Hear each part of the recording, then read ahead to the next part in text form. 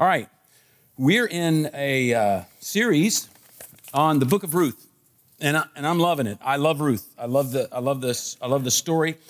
I love Ruth because there's a lot of history and there's a lot of background that you kind of have to work with to understand what's going on in the book of Ruth. And we're going to look at some of that today. And I always struggle, it is a struggle and maybe not always successfully, with how much background to share because I don't want it to just be interesting for interesting's sake.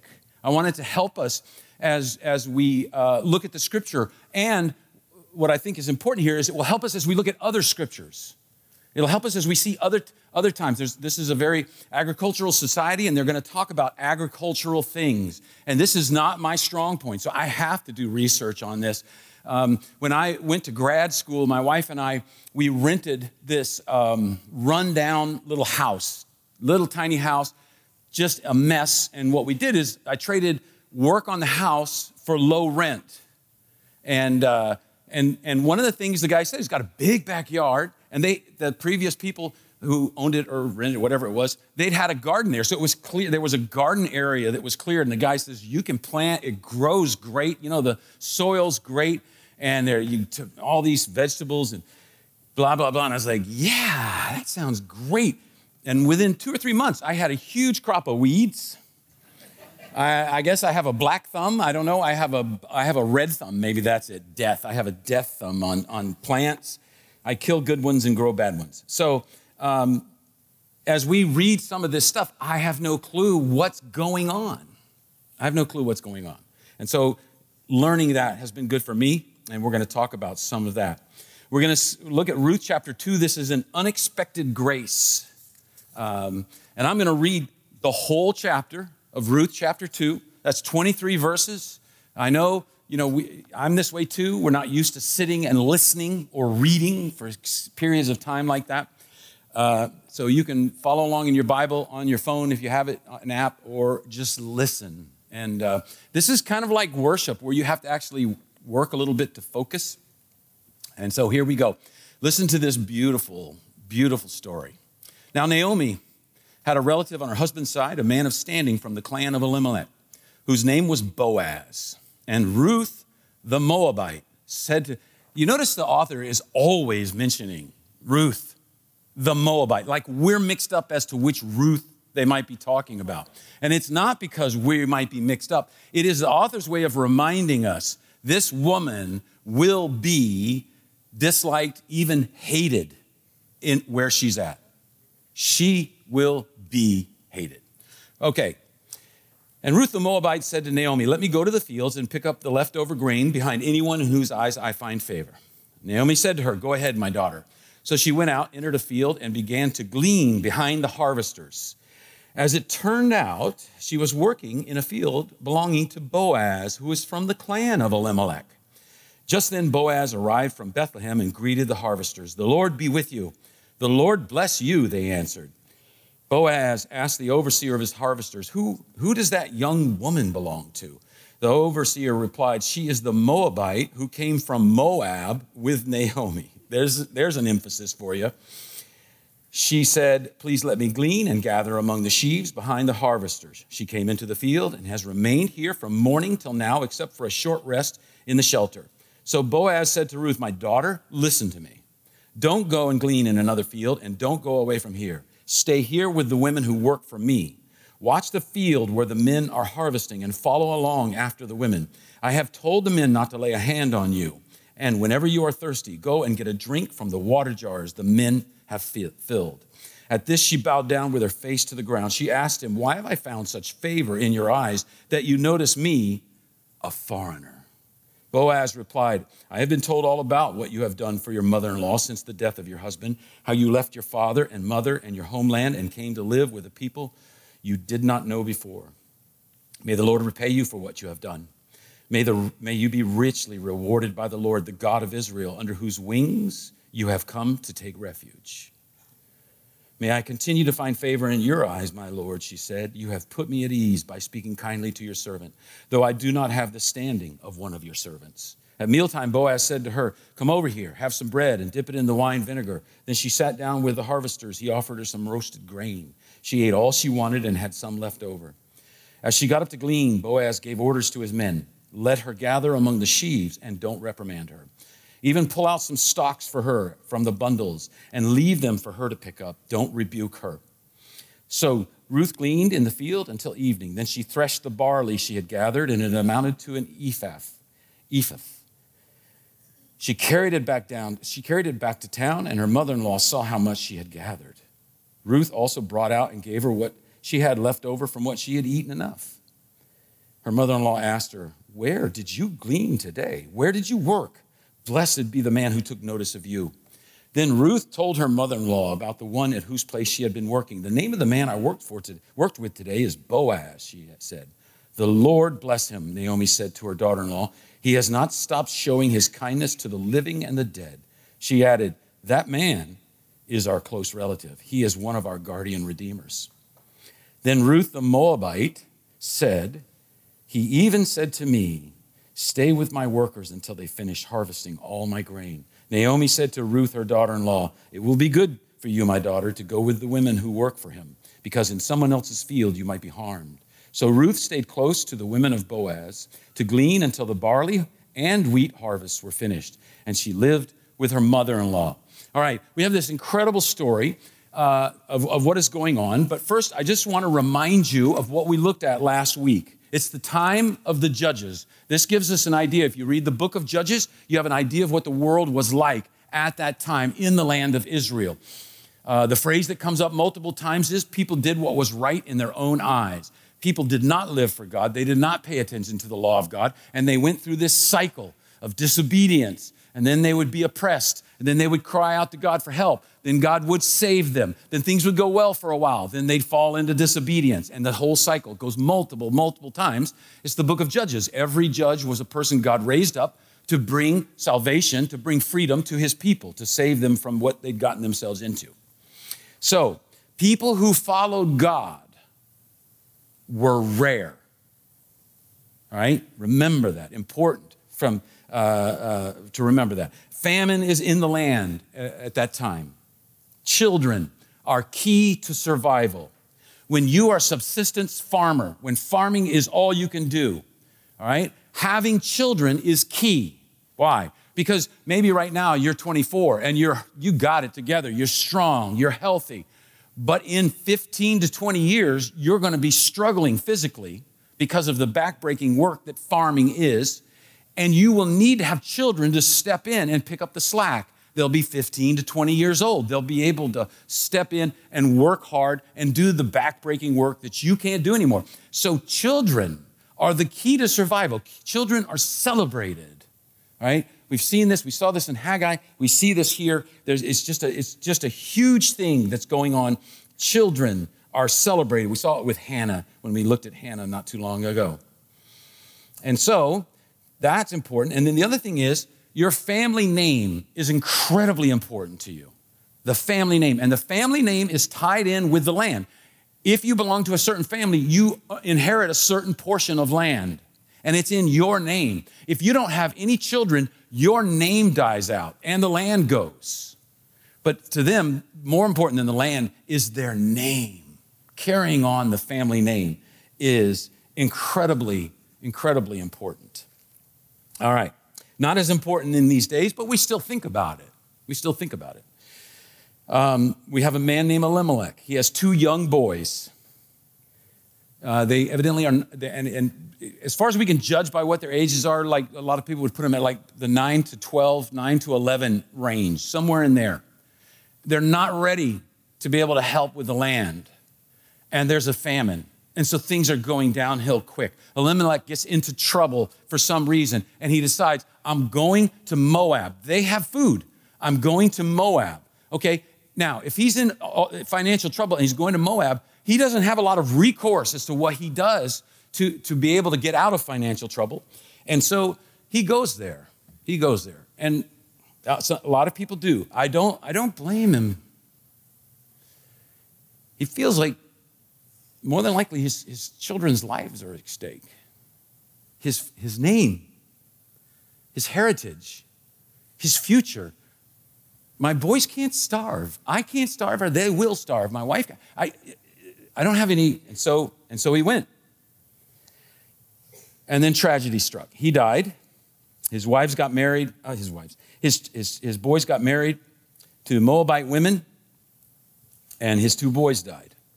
So there's these 2 Moabite daughter-in-laws and Naomi left over. It's been 10 years, and they hear that the famine has lifted in Judah. And she decides to go back. And she tells her 2 daughter-in-laws, go back to your family. You got no future. Israelites hate Moabites. And it's not without reason. All right, it's not without reason. But Israelites hate Moabites, and she says, go back.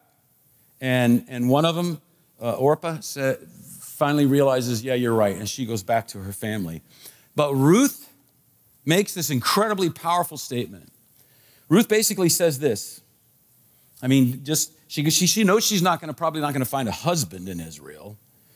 She says, I know our prospects are grim. I know that quite possibly we may soon die. She mentions death quickly in her statement. I know that these people that I'm making my people will hate me. I renounce my gods. I am Yahweh's now. I am with you, Naomi.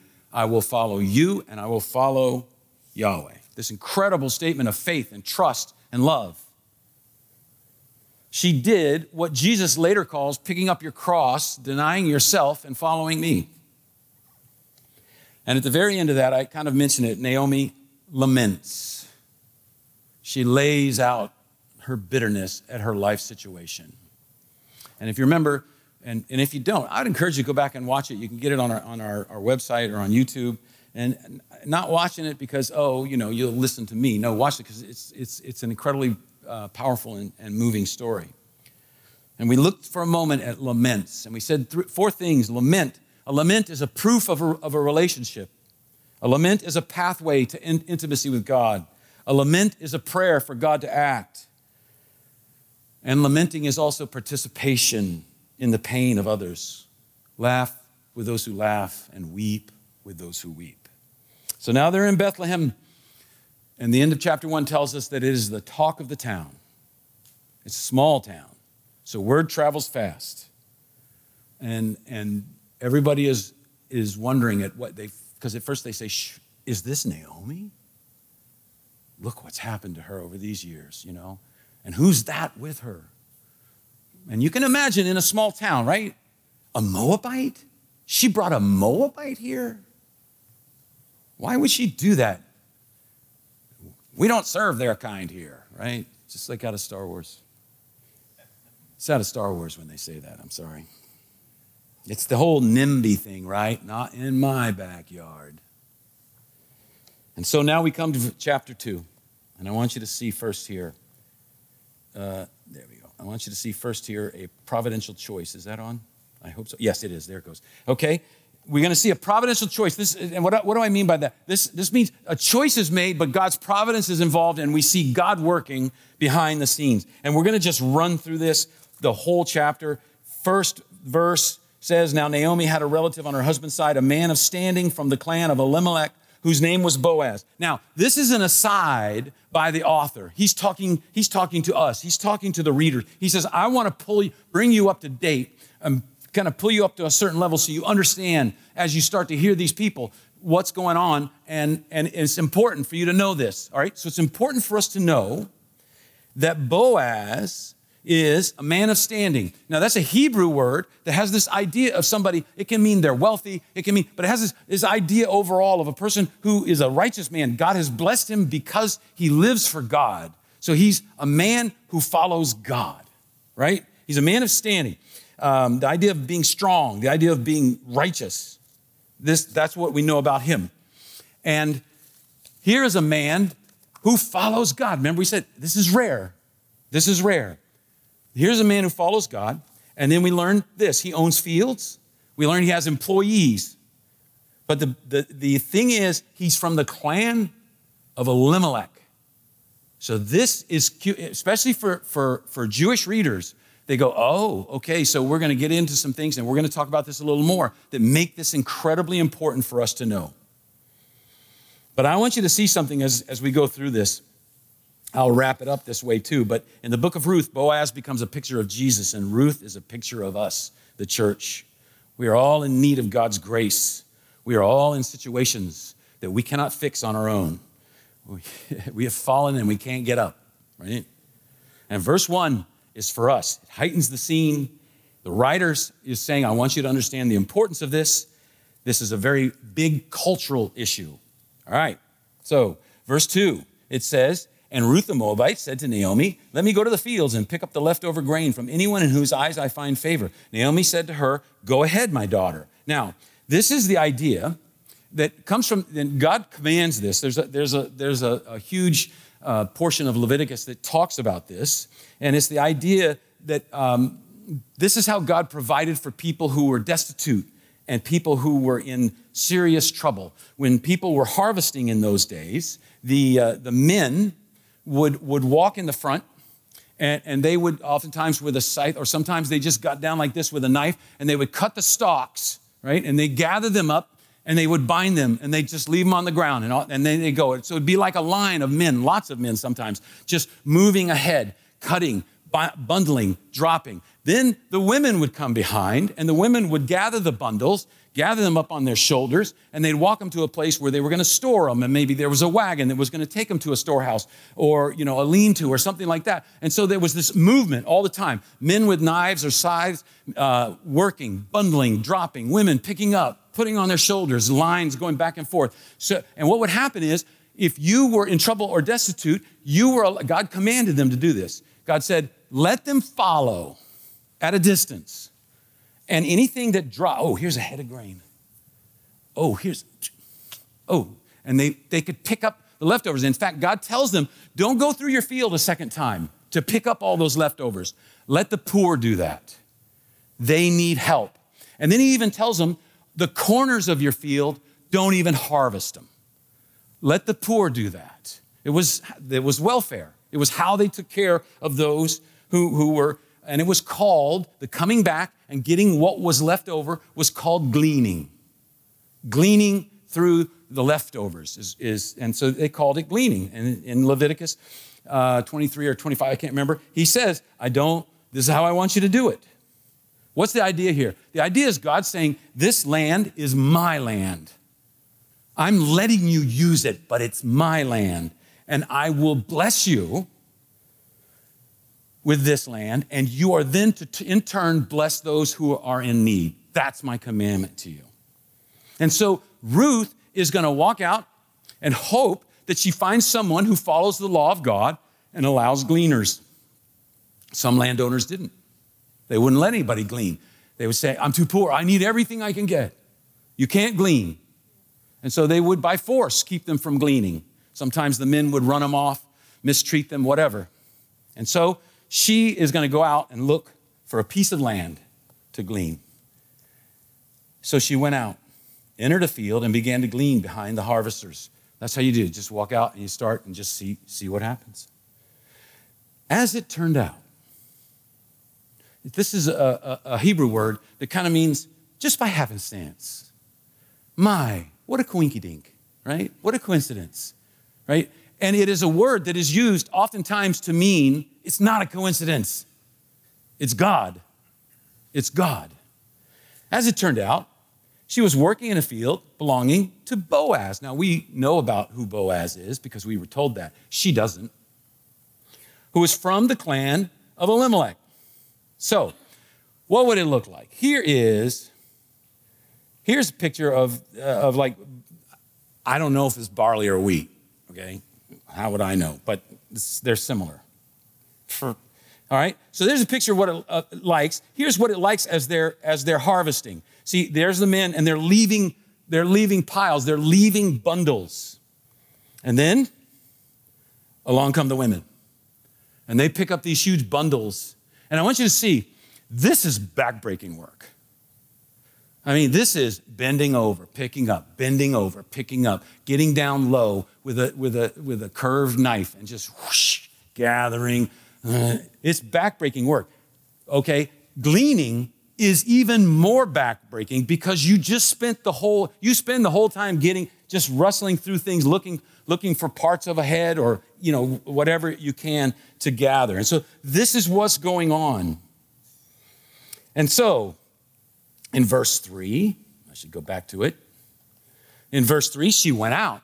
She starts following the harvesters. All right? She's not picking up bundles. She's picking up whatever's left over behind them. It's difficult work. When my oldest brother, let's see, he was about 13 or 14, and he was feeling like he was somebody in this world, and he told my parents, I want to work this summer. I want to work. Well, 13 or 14, you just can't. There's not many jobs, except for agricultural work. And my dad said, I have a cousin who has cotton fields. He will gladly pay you per bale. He'll gladly pay you. And they would just give him a sack, and when the sack's full, it's like 25 cents. I don't know if you've ever picked cotton before, but I did. We went out. After a month, my parents got this frantic phone call. Please come get me. This is horrible. My hands are all cut and infected. I can't do it. And then my dad's kind of like, let's go rescue our wayward son. He's learned an important lesson. So we all went, to gloat. We all went. My grandmother went. And my grandmother said to me, Bobby, you want to go out and pick a little cotton? And I was like, you get paid for this? I mean, the cotton's just right there. Just pluck, pluck, pluck. You get paid for this? And she said, yes, you do. You pick enough and you'll get paid. And so she held the bag. And this little kid went and, ow! There's all kinds of thorny, sharp edges on cotton plants. Growing around the cotton ball is often sharp, and you can prick yourself or cut yourself. So all of a sudden, I'm realizing, I'm going, how much is this worth? Yeah, about, 1/1000th of a cent right there, because they pay you by the pound. So it took me 2 plants to realize I was not cut out for that kind of work. And so I said to my grandmother, I'm really tired and I need some water. And she said, okay, you going to come back out? And I said, no, because I didn't think so. So 2 brothers learned a lesson there, right? And it's that kind of work. It's that kind of work. It starts around mid to late March. It goes to about mid-June with the barley, and then the wheat is right after it. It's 3 months. It's 3 months of going to the field and harvesting. And I'll show you, okay, this doesn't help you biblically too much, but what they would do, I thought this was so interesting. They knew it would take them forever to harvest one field. So when they plant their fields, they stagger them in time. They plant a week later, and then a week later, and then a week later. That's why it takes a month to harvest the barley and a month to harvest the wheat. Why? Because it takes us so long to get through. If they all matured at the same time, the ones that we get to last would start to rot and would be eaten by all the animals and would be worthless. And so they would, and you can see they've done that here. I'm pointing at the picture like you can see my finger, right? Bottom left-hand side of this picture, that's not ready for harvest. Not yet. And they planned it because that's what, okay, I thought that was interesting. I'll never show that again. All right, so this is what's going on. She just happens. She has no clue. But the writer is letting us know that God is involved. Now, here's something that's key for us. What are we being taught by this?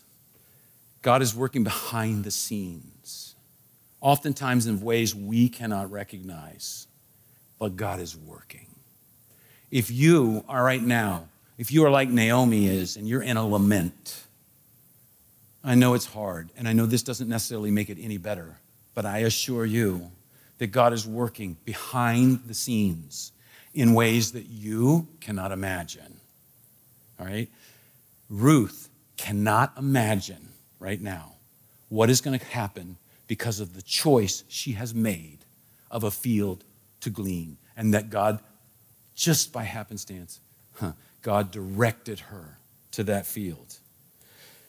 It's very important for us to understand things that we can overlook or things that are behind the scenes. God is working. One of my favorite theologians is Ferris Bueller, and he says this. Yeah, whenever I say favorite theologians, you guys just know what's coming, right? Okay, what weirdo is he going to quote? He says this: life moves at you pretty fast. If you don't stop and look around once in a while, you'll miss it. God is working. He's working behind the scenes, all right? So we need to stop and take notice. Next, verse 5 and 6 and 7 here. Boaz asked the overseer of his harvesters, who does that young woman belong to? The harvester replied, she is the Moabite who came back from Moab with Naomi. She said, please let me glean and gather among the sheaves behind the harvester. She came into the field and has remained here from the morning till now, except for a short rest in the shelter. All right? Now, I want you to look at verse 5. This almost sounds like Boaz is saying, who owns her? And he's really not saying that. It's a little more nuanced than that. He is saying, who is responsible for her well-being? And this is a very Jewish thing to say. This involves us, again, culture and history is so important. When, say, a Jewish man, and maybe somebody was going to do something to one of his kids, and he would say, I'm responsible for that person. And what he would literally say is, that person is under my cloak. That's the literal of it. That person is under my cloak. And if you came to visit a Jewish person, and it still happens today with some of the Bedouin tribes and other people like that, where you come to visit and they feel obligated to let you come into their tent. They feel obligated to feed you a meal, to let you spend the night. And they will say, you are under my cloak. And I was reading a guy and he was saying some modern day Bedouins he stayed with, they said this, they said, you are under my cloak for 3 days. That's it. 3 days. At the end of 3 days, if I'm really mad at you, I can kill you. But during the 3 days, you are under my cloak. I am responsible for you. And so what is happening? Boaz sees this younger woman in the field by herself. No one seems to have eyes on her, anything like that. And he goes, who's responsible for her? Who's responsible? Whose cloak is she under? Because this is not good. There should be someone here to represent, someone here to say, she's under my cloak. You know, maybe she has a husband. Maybe she has a husband who's been injured. He can't work. He should get to the edge of the field so he can say, she's under my cloak. Because if she's not under anybody's cloak, how do you say this? This is how they would look at it. She's fair game for any person who might want to do something that would be horrific. Because there's no one to be responsible for her. There's no one who, if I do something to her, there's no one who will make me pay for it. There's no one who will be responsible for her. And so he's asking a very pointed question. Who does that young woman belong to? Who is responsible? He's perplexed that she is there gleaning like that. He doesn't quite know what to make of this. And the overseer tells her, oh, Moabite. He says it twice. It's like, Moabite. Right? Like, he's just, what he's doing is he's emphasizing her foreignness. But there's something I think that's very interesting here. It is very obvious that Boaz is a godly man. He follows God's laws. It's very obvious that these people who work for him, they seem to reciprocate. He says, the Lord bless you. They say the same thing back. That would be the idea. He's trying to tell us these workers, he loves them and they love him. He takes care of them. And so the overseer is going to do what he would do. So the overseer is saying, hey, she's a foreigner, but God tells us how we're supposed to treat the foreigners. And so I gave her permission. He allowed her to glean when she asked for permission. He knows his employer was godly and would allow a foreigner to glean. He followed God's commands. God says to the children of Israel as they're going into the land, as you harvest, as you live there, I want you to treat foreigners this way. Treat them like they were Israelites because you were a foreigner and you were mistreated, so you know how it is. So treat them like they're one of your own. That's how you treat foreigners. And so that's what this foreman does, all right? So we have this providential choice. She has gone to the field that belongs to a next of kin, and he happens to be a godly man, and it happens that he follows God's law, and it happens that, there's plenty for her to glean. And then he shows this is his character, all right? So he's a godly man, the second point, verses 8 through 17. Verse 10, at this she bowed down with her face to the... Yeah, I jumped too far. I'm sorry. Let me read you. This is my fault. I left it out somehow. Okay, so in verse 8, how did I not do? So Boaz said to Ruth, my daughter, listen to me. Don't go glean in another field and don't go away from here. Stay here with the women who work for me. Watch the field where the men are harvesting and follow along after the women. I've told the men not to lay a hand on you. And whenever you are thirsty, go and get a drink from the water jars the men have filled. All right. So he's saying, this is what I want you to do. Now he's showing his character. This is part of being a godly man. He's saying, look, don't leave my people. Follow my people. When they move to a new field, you move with them to that field. You make sure you're with them because that's where protection. What is he saying? I will protect you. No one has taken responsibility for you in a place where that could be incredibly bad. I'm doing it. I take responsibility. So I want you to go, don't go glean in another field. Stay close to my workers. All right? He says, stay close to my workers. He tells her, you follow along right after them, stay close, and my men have been charged to protect you. And then he says, and when you're thirsty, you drink out of my jars of water. All right? Because now I'm protecting you. This is an incredible thing to do. To a foreigner, to a Moabite, he's taking an extraordinary step. He's doing much more than the law requires. See, this is where the Pharisees struggled so much. They figured out the absolute minimum that the law required, and that was what they tried to meet. And even that, they couldn't meet it. But what we see is when people change God's heart, they do more than the law requires. What happened with the tax collector? He says, Jesus, I'm going to give people back 4 times what I took from them. The law doesn't require 4 times. The law requires you give them back their money plus interest. He says, I'm giving them back 4 times. Why? Because when God changes someone's heart, they change. They change and they go beyond.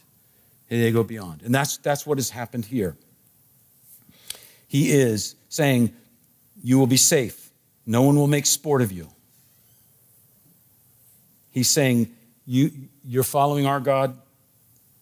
I'm going to respect what our God says, but I'm going to do more. Incredibly kind, all right? He's treating her like a person who is created in the image of God. Because that's what God tells them in the first 5 books of the Bible. He tells them this is how you treat people. Why? The ultimate reason is because they're created in the image of God. And I think, how can I be that kind of person? How can I be that kind of person who looks and sees everyone I meet?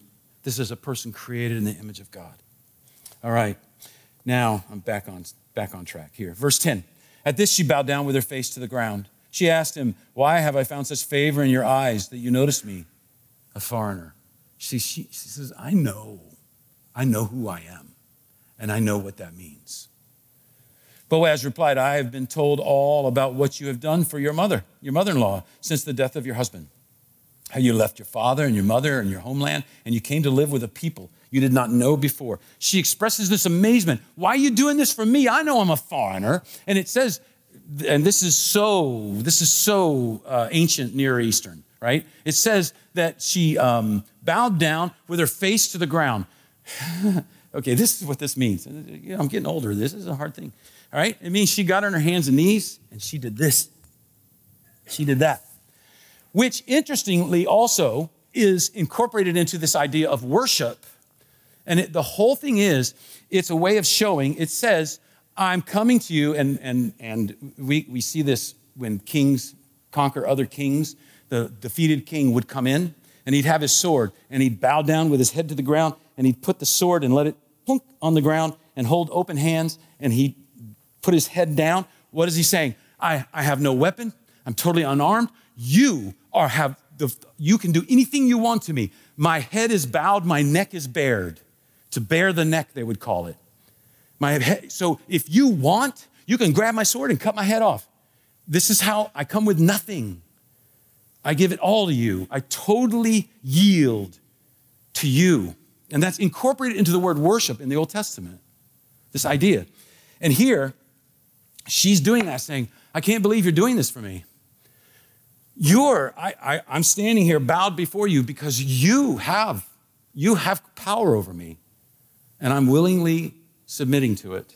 I'm willingly submitting to it because she understands he's treating her like she is an Israelite who deserves respect, not like a Moabite to be hated. She's saying, I'm a nobody, you're a somebody. I'm a foreigner, you're a native born. Why do you care about me? Why are you going out of your way to be so good to me? And he says, because I've heard. It's the talk of the town. He says, but some mock, maybe, I'm sure some people mock, but Boaz goes, this is a mark of honor for you. I am so impressed with you. This is amazing. I've heard what you've done. I heard that you said, even though I know what might happen, I'm choosing to follow Yahweh. And he's saying, I am choosing to follow grace. As followers of Jesus Christ, we need to take this to heart because it's still true today. We need to use our strengths and our abilities to help those who can't help themselves. The alien, the stranger, the ethically other, the people that is easy to hate. It was easy to hate Moabites. It was easy. But based on the unchanging nature of God, because he cares for the overlooked and the abused and the hated and the mocked, we need to care about them. It has to be a part of who we are. Verse 12. May the Lord repay you for what you have done. May you be richly rewarded by the Lord, the God of Israel, under whose wings you have come to take refuge. May I continue to find favor in your eyes, my Lord, she said. You have put me at ease by speaking kindly to your servant, though I do not have the standing of one of your servants. He says to her, literally, this is a prayer. He says, may the Lord repay you. May the Lord bless you. May the Lord keep you. It's just, this is so Jewish. May the Lord repay you for what you have done. May the Lord richly reward you. The God of Israel, under whose wings you have come to take refuge. He says, I recognize something here. I recognize that someone has taken responsibility for you. Someone has, so to say, spread their cloak over you, and it is Yahweh. Because you have run to him, he is watching over you. Boaz says, I see it now. I see it now. He's putting it together. He's going, how did this woman I know how this woman happened to arrive in my field. Yahweh sent her here. Yahweh put me in the position to extend this grace and physical protection to her. Why? Because she's under Yahweh's care and concern. And so he says, I see that maybe some would say you have no protector, but the Lord is your protector. He's recognizing that. You've come under his cloak. And she says in verse 13, she says, thank you. Thank you. You've consoled me. You've reassured me. That pledge of safety. You're speaking kindly to me. That word kindly has the idea, in the Hebrew, it means speaking straight to the heart. You've spoken straight to my heart to reassure me. I have this sense of safety now because of these words of you. She's saying this is life-changing, and I'm thankful to you. You're treating me like I'm someone who's under your cloak, even though I know I am not. She says, I don't have that standing as the women you employ have. I'm aware of my standing in this community. Verse 14, at mealtime, Boaz said to her, come over here, have some bread and dip it in the wine vinegar. And she sat down with the harvesters. He offered her some roasted grain. She ate all she wanted and had some left over. This is an interesting thing to me. He says, now come over here. He says, come over here and have some bread, dip it in the wine. And then she sat down and he offered her. That word offered is to serve. It's the word to serve. Think about this. He's this godly man of high standing in the community. She is a Moabite woman. And he served her. And I read a couple of guys that I value, I respect, Greek, Hebrew scholars, and they're saying the way this is constructed is the idea that he has served all of them. She's come over and sat down, and he continues. He serves her. There's this continuing sense to it.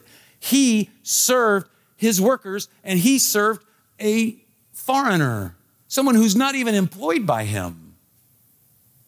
Why does that ring a bell? Jesus. Boaz is being Jesus.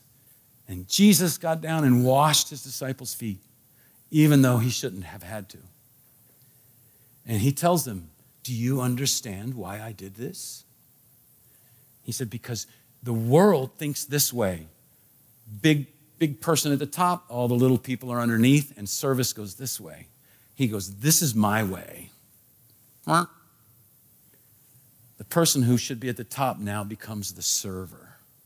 Boaz should be being served, not serving. What an incredible picture of a man who wants to live for God. All right, verse 15. And she got up to glean. Boaz gave orders to his men, let her gather among the sheaves and don't reprimand her.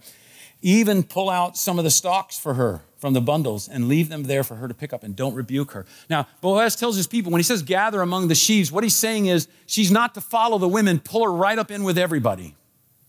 She is not to be singly behind. She's to be with everyone. And I love this. And he's like, you're bundling it up. Pull a couple of good stalks out and go, oops. And then put the bundle down and the women take the bundles. So that this woman will find complete heads of grain. She's not picking, she's not gleaning anymore. She's harvesting. They're giving her, making sure she has plenty. It's still work. But Boaz says, leave them out for her. Let her do that and don't rebuke her. Can you imagine he's saying, don't even one of you mention where she's from. Don't even do it. Verse 17, so Ruth gleaned in the field until the evening. Then she threshed the barley she had gathered, and it amounted to about an ephah. All right, now, this is something where, I say it's hard work. This is where the work gets very hard, all right? This is how they would thresh. They would take those stalks with the heads, that have all the grain, and oftentimes they would wrap, there's different ways they would do it, but one way, they would wrap them in just a little piece of cloth, a robe or something, and then they'd beat them like crazy. And what that does is it knocks the kernels off of the rest. So it separates the kernels from the rest. But also what it does is it knocks off the little fluffy edges, which is called the chaff. That gets knocked off too. But they do that for a bit. Then what they can do is just pull the stalks and shake them, and out come clean stalks with nothing on them. Now they've got a pile of the grain, the good part, with this chaff. And then they did it a lot of different ways that way, but they could scoop it up in the air, and they just toss it, and the grain would come straight down, and the chaff would flutter away, whichever way the breeze was blowing. If there's not much of a breeze, sometimes they put it up on a table, and they just let it fall off the edge, and somebody would just do a fan. So the grain would hit a cloth waiting on the ground, and the chaff would just flutter away, which is why in Psalm, I love how Scripture connects, is Psalm 1. The wicked person is like the chaff that is blown away by the wind. But the righteous one is the one that you get the good. The righteous one stands firm. He's talking about there be something like this. See, this person is just dumping them off up from head height, and the chaff will start to wander, and the grain goes straight to the ground. Now, it tells us something too. It tells us that she had an ephah, which is about 30 to 40 pounds. Now she lugs it home, but that is worth, in those days, a significant amount of money. That is not a day's wage. That is significantly more. And remember this is mostly a barter economy. So if you have a whole bunch of grain, now you can buy clothes. Now you can pay rent, make a car payment, whatever, that becomes money, and she's made way more than they need to eat. She's made significantly more. In this passage, Boaz is going out of his way to extraordinary lengths to show his kindness and love for Ruth. And that is amazing in that culture. It is saying, someone is saying, he is saying, I've taken notice of you. I feel like you're special. And I want to treat you that way. Which begins to hint now at what is going on here. One of the commentaries I have on this book is called, it says, Ruth, the Romance of Redemption. He's taken notice of her. He's heard about it. It's not overt. He's not doing something incredibly overt, but he's seeming to hint at something here. And we're going to see how this gets picked up on.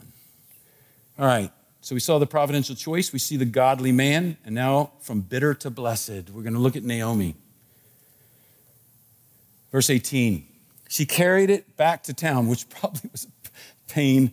Yeah, and her mother-in-law saw how much she had gathered. The Hebrew here emphasizes how much she has gathered. Ruth also brought out and gave to her what she had left over from what she had eaten when she had eaten enough. When he had served her, he gave her more than she needed, so she wrapped it up in a pouch and stuck it, and she brings that out too. Her mother-in-law asked her, did you rob a bank? Where did you glean today? Where did you work? Blessed be the man who took notice of you. Then Ruth told her mother-in-law about the one at whose place she had been working. The name of the man I worked with today is Boaz, she said, which means nothing to Ruth, but means everything to Naomi, because she's from that town, right? And so she lugs all that barley grain home. She lugs home the extra food she has. And basically, Naomi's saying, what in the world? Blessing is the man who took notice of you. Who took notice of you. See, that we just talked about this. God wants us to be the kind of people who take notice of the people that no one else notices or thinks about or cares about. That word means to examine, to look carefully, to see something in someone, to be interested in them, to see something that would normally be overlooked. He noticed you. Naomi is beginning to understand what is meant by all this unexpected kindness. It is a man named Boaz. Here we go, verse 20. The Lord bless him, Naomi said to her daughter-in-law. He has not stopped showing his kindness to the living and the dead. She added, that man, he is our close relative. He's one of our guardian redeemers. Then Ruth, the Moabite, you got to keep saying that, don't you?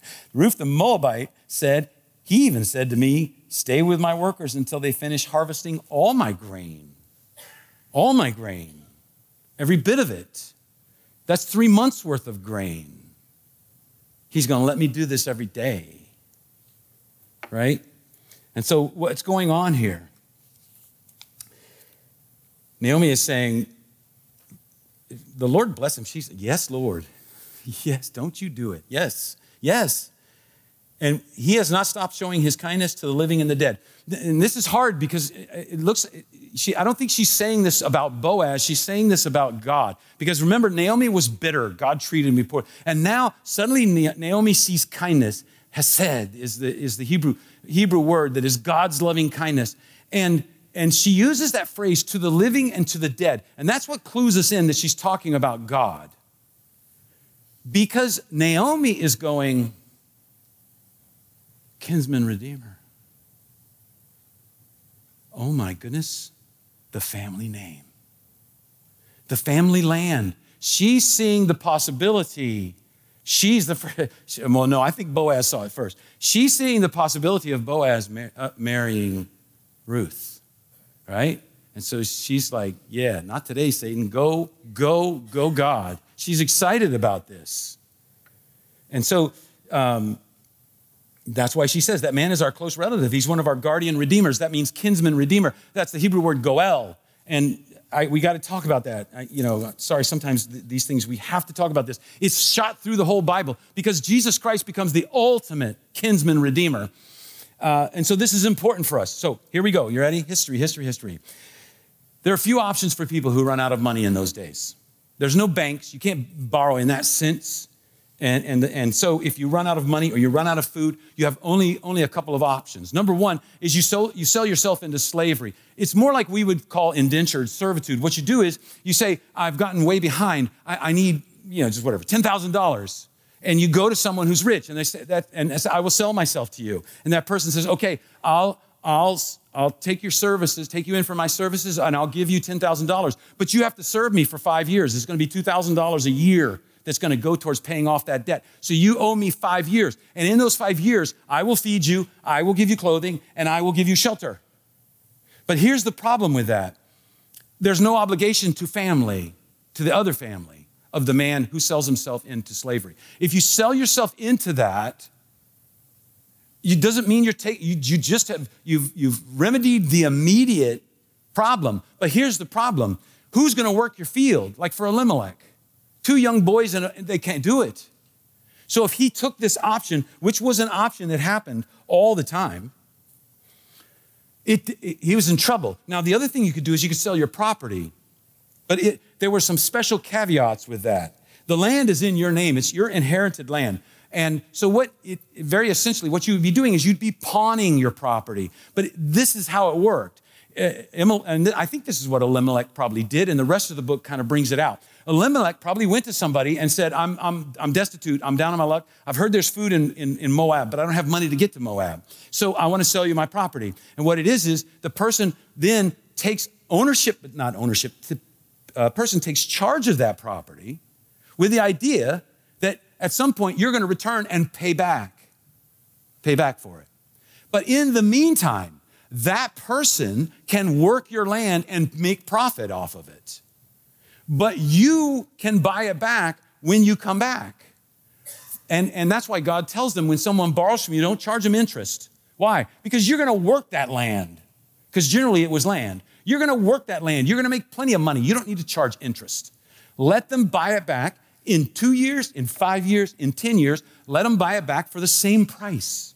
These are your choices when you're down on your luck. These are your choices when you don't have enough money to live, all right? But there's also the kinsman redeemer system, and that is to remedy this. The kinsman redeemer would be a nearest person of kin who could redeem your property. The kinsman redeemer could pay for the property and just hand it back to you. That's what a kinsman redeemer could do. Leviticus gives all this, it's like 20-something verses on how all this works out.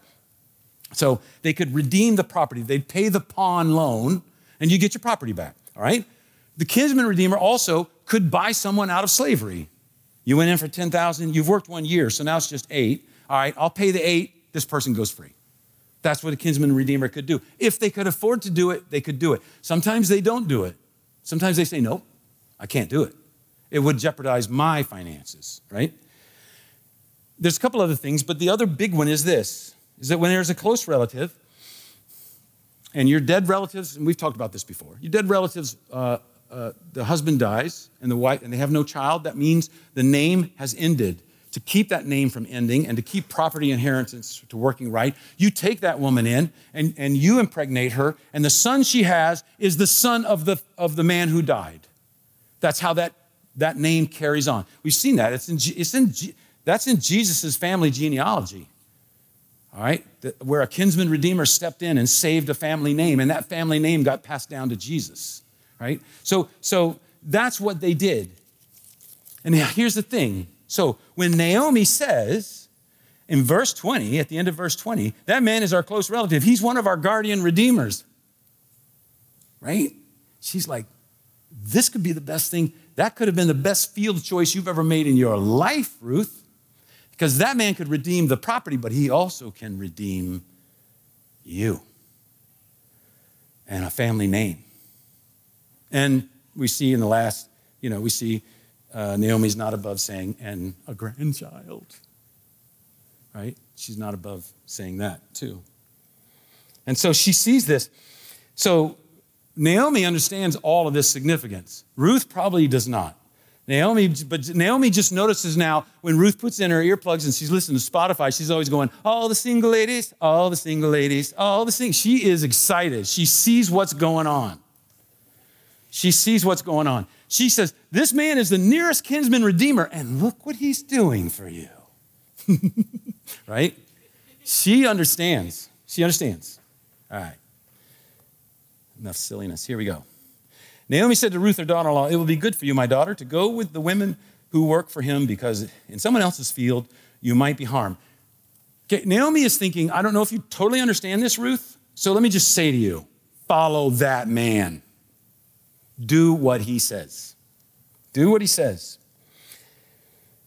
And then in verse 21, then Ruth, the Moabite, said, he even said to me, stay with my workers until they finish harvesting all my grain. Verse 23. So Ruth stayed close to the women of Boaz to glean until the barley and wheat harvests were done. And she lived with her mother-in-law. Okay, so what's going on? 3 months. 3 months of what she got that day. 30 to 40 pounds. Most of the people who know about this say they have enough food, and not just food, but they have enough for everything for at least a year based on 3 months of harvest, the barley and the wheat. In other words, they're set for over a year to pay rent, food, clothing, everything they need. Boaz is basically supporting them. All right? Supporting them because a crop is like money. And then it emphasizes she lived with her mother-in-law. She's fulfilling her promise. The writer of Ruth wants us to see look at this character of this man named Boaz. Now look at the character of this woman named Ruth. She's fulfilling her promise when she said, where you go, I go. Where you die, I die. Your God's my God. We're together, never to be separated again. And she doesn't. She comes into, suddenly it's almost like good money. And she still says, no, I'm faithful. I'm true. I will stay close to her. So, I'm sorry, I ran over a little bit. Real quick, here we are. What do we take from this incredible story? We are Ruth. We are destitute, broken, and without power. And we are offered an incredible kindness by our kinsman redeemer named Jesus. And Boaz is the picture of Jesus here, saying, come under my cloak, come under my protection, stay close to me. That's what Jesus says. He says, I'm your kinsman redeemer. And so now we have to make a choice. Just like Ruth, does she keep gleaning in his field or does she go look for a better deal? Or does she just go where something that their field looks, they're really hard, this is good. They're sloppy harvesters, right? We have a choice. We choose. There's that initial choosing, the salvation where we accept Christ as our Savior. That's the initial choosing. But we make choices all the time, every day. Every day we make choices. Which field am I going to glean in? That always makes me think of, Harrison Ford and one of the Raiders ones where they go for the goblet, and the guy picks the wrong goblet because he thinks Jesus would drink out of a jeweled goblet, and then he just falls to pieces, into dust. And then this knight, utters these words, he chose poorly. Just like that. He chose poorly. And you know what I'm afraid? I'm afraid in my life sometimes. There's a voice that says, Bob chose poorly. And now he's paying for it. I don't want that. I don't want that. Ruth is choosing wisely. She's making the correct choice. We are making choices every day. And I can't tell you what your choices are. I mean, it's different with every person. But we're making choices. And that helps us remember God is at work in even the small details of life. When things look bad, things look bitter, look at Naomi. She said, I'm Mara, I'm bitter. And then not too long later, she goes, the kindness of God has been revealed in this man. She uses that word kind, God's loving kindness. I am bitter no more. We have to be looking for him. And that involves noticing even the small things that are going on in our lives. And the final thought here, real quick, God uses people That's how he works. And are we willing to be used? We have to be people who say, I'm willing, Lord. Show me. I'm willing. Help me, and I do this a lot. Help me to see the people that no one else sees. Because those are the ones you love so deeply. Let's pray. Father, we thank you for your word. We thank you for this beautiful book that is poignant and powerful. Help us to see that, like Ruth, you are working. And we just need to step out and trust. And we give you the thanks and the praise in Jesus' name. Amen.